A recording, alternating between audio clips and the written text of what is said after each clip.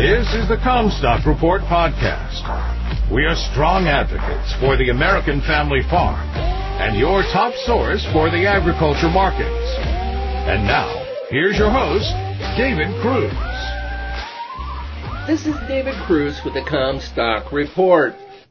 Comstock Investments senior economist Dan Manaranak has known pro-farmer Washington policy analyst Jim Weismeyer virtually his entire career.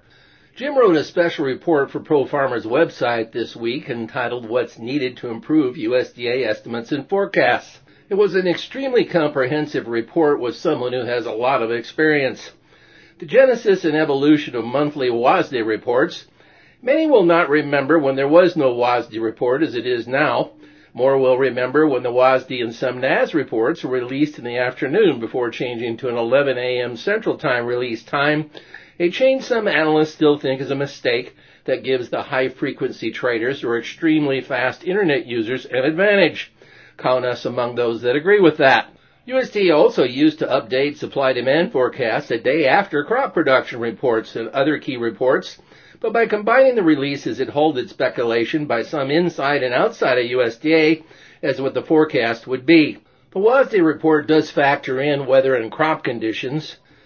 This is a major area that needs improvement. We've not been alone in being near scornful of WASDE estimates that are seemingly oblivious to past weather, soil moisture, and forecast.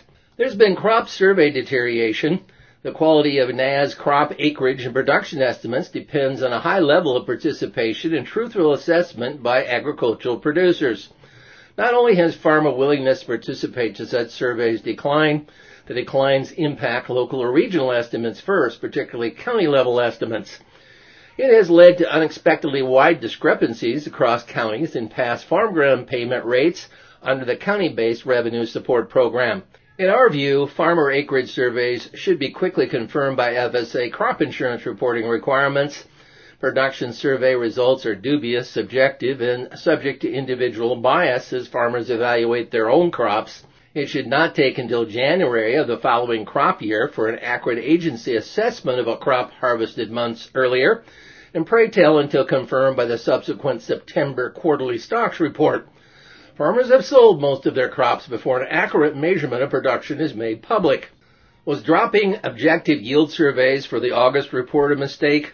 According to Jim, veteran USDA watchers from outside government say a possible NAS issue may have started with a decision in 2019 to rely only on farmer surveys and eliminate its objective yield survey for corn, soybeans, and cotton. They continue doing objective yield surveys from September through November, but lower the requirement sample counts for those. That makes the pro-farmer crop tour the first objective yield survey of the season. Jim Weismeyer highlighted several specific problems and suggestions for improvement. He said it appears it is time for them to perhaps rethink their reliance on government-linked information. When the evidence was stacking up in the form of rising sales of U.S. corn to China, the USDA fell back on the reliance on official government figures, including that China clearly is exceeding its own tariff rate quota, as they had never previously done. We repeatedly challenged that in this report, and Dan Manaranak challenged them online during the question and answer period during the spring USDA Outlook Conference.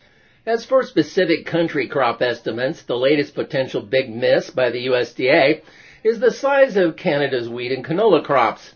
Is it a case of Canadian government forecasts that have been mostly absent? That is not to say that USDA analysts cannot pick up the phone and ask for an update.